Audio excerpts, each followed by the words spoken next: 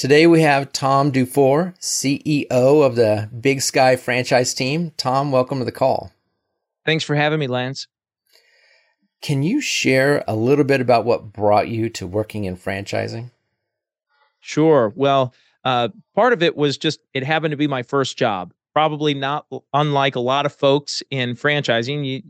For many, it's not something you necessarily think about doing. And when I first came into it, my really only exposure was through the E-Myth Revisited by Michael Gerber. There was a section he talks about franchising and so on. So that was really my connection outside of being a customer of the local fast food place. And so I fell in love with the concept. I love entrepreneurship. So helping entrepreneurs support and grow other entrepreneurs. It was just a blend of all things that I loved all in one place. Mm-hmm. Well, for someone who's not familiar with Big Sky franchise team, can you give us the scoop on what all you do for people? Sure. So a Big Sky franchise team, we help companies franchise their business. So in the franchise world, we're very early on with that franchisor. Where I consider us how I visualize us. We're really in the threshold in between small business and franchisor. So we're helping bridge that gap or create the bridge for that small successful business owner that says we have something here. There's really an opportunity. How can we go and expand this? And as I always advise all of our prospective clients, most of which, by the way, never franchise, that if you have a business or you're thinking of expanding, you have to consider franchising. Now, whether you do or not is totally up to you, but it is a distribution model worth considering for just about any business. Yeah, and if you're willing to give up a little control, other people will invest their dollars and manage the locations for you. So it's just a great win-win. It's a great team. What makes Big Sky franchise team different from other people that help people franchise their business? Yeah, I would say what makes us unique or different, first off, is our commitment to educating and content creation. So we produce weekly a podcast called Multiply Your Success, a weekly webinar series, or I should say near weekly. We do 3 to 5 of those a month where we have specific educational content for franchisors to help them grow. And those are all available on our blog, website, YouTube, and so on. And so I would say that's one big differentiator. The second is that we're not, I would say we're not as high volume as other organizations. And part of it is for me that I just love doing this. I really like working with our clients. So I personally am involved with a lot of our projects and enjoy that aspect of it. And so that for me is something that having that personal touch as part of our experience. And then our 3-step process. And the first step of our proven 3-step process is called the Franchise Blueprint. And that's a trademark service of ours. And we actually offer that as a standalone. Really think of it as a feasibility study. So if someone says, I'm looking for a little more, maybe I've been thinking about franchising my business, but I don't know if I want to. I need some more information on that. Our Franchise Blueprint is a perfect starting point to help provide more than just maybe what they might think of as a quote sales pitch with a franchise consultant like me or someone else, where it really digs into numbers and details and specifics so that they can make a decision from a more informed perspective. Mm-hmm. Well, what are a few of the biggest kind of turnarounds or disasters you've helped companies through? Because, some companies, when they come to you, it's a train wreck and they need help, and you're able to make some tweaks, give them some guidance, and watch them turn it around. That's probably one of the most rewarding things. Can you share some of those? Sure. Yeah. So I think one really exciting one is a brand I've been working with, and our firm's been working with for about 18 months, about a year and a half or so. And it's a brand called Wingers. This has been a really exciting brand. The founder and the owners of the business have a tremendous background in full service restaurant franchising, decades of experience, and then eventually started their own brand called Wingers, which is they do wings and have a full bar, and it's a great place. And And they really focus on these, what I consider tertiary markets. So they're not going to be in the big city. They're going to be out in a town that's kind of in the middle of nowhere, oftentimes. But that's their market focus. They've and because of their operations background, their average unit volume is huge. I mean, it's for considering where these franchisees are located, it's very high in my opinion, and they're really committed to it. Now, what they did, here's where the problem was. The problem was they ran into some hiccups during the financial crisis in '08, '09, and decided to kind of pause and put things on hold for a little while with franchising. So their problem was they had about 20 or so franchisees in their network. And now, after almost 10 or so years of being dormant on franchising, they said, well, how do we get back into franchising? We've kind of been operators and training, supporting, everything's great at system wide. And they said, now we're ready to get back into franchising. So we came in and helped them build out a model and a plan for getting back into market, almost kind of like a startup again for them to revisit that and reboot it. And so that's what we've been helping them through to launch that. And I think it's a huge success for them. They were able in the first 12 months of working together to add 3 new franchisees into the system. And the progress is continuing to be structured down that same pathway, where it looks like this year is going to be a solid year for them as well. And kind of the slow growth that they are very happy with, and adding the right candidates or right franchisees in the right markets that work for their brand. So to me, it's one of our most recent, what I think is a huge success. And it's one that, you know, the numbers aren't electrifying, but for this franchisor, it's a big difference maker for them. Mm-hmm. Well, what are a few of the signs that you've seen when you work with businesses that they can like hear and maybe take action on if they identify that might be them?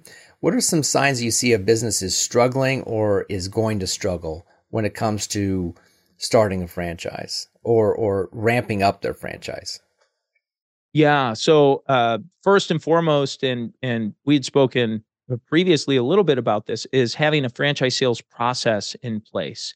And for most problem areas that I see, it's not the actual process that's the problem. It's that they don't have a process, or the process is not clearly identified and known by all members of their team and organization. So no, get that process down and be clear about it, be specific.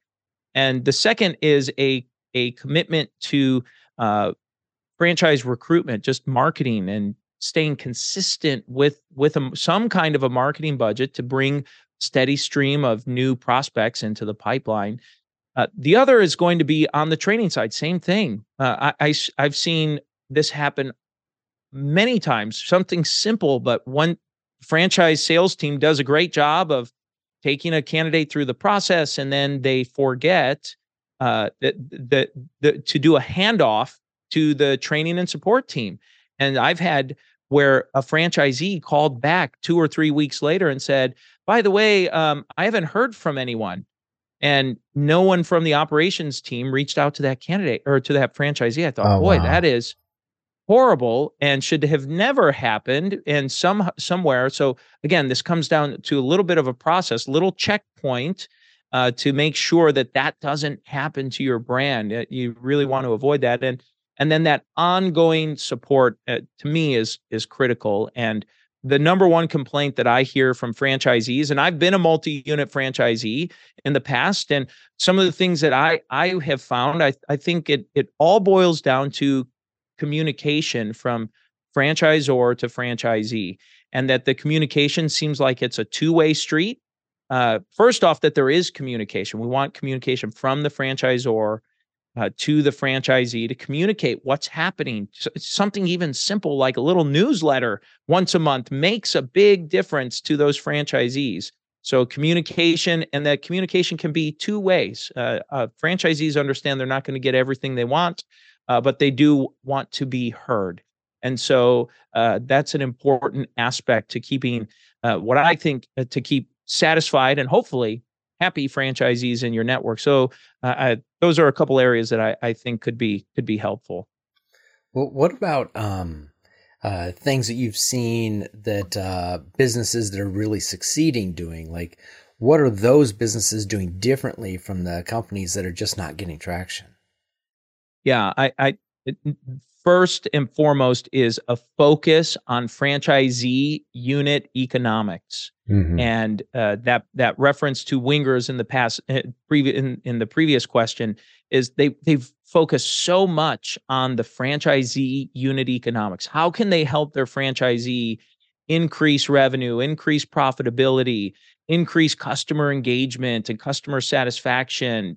Really thinking about it from that standpoint and focusing on that. So the ones that I see do well, franchisors that do well, they're focused on that, number one, and just that they have a franchisee focus in general. So I always describe that if as a franchisor, whenever you make a decision, if the first question you ask is, how does this help my franchisee make more money or save money or help the franchisee out in some way, you're generally going to be okay.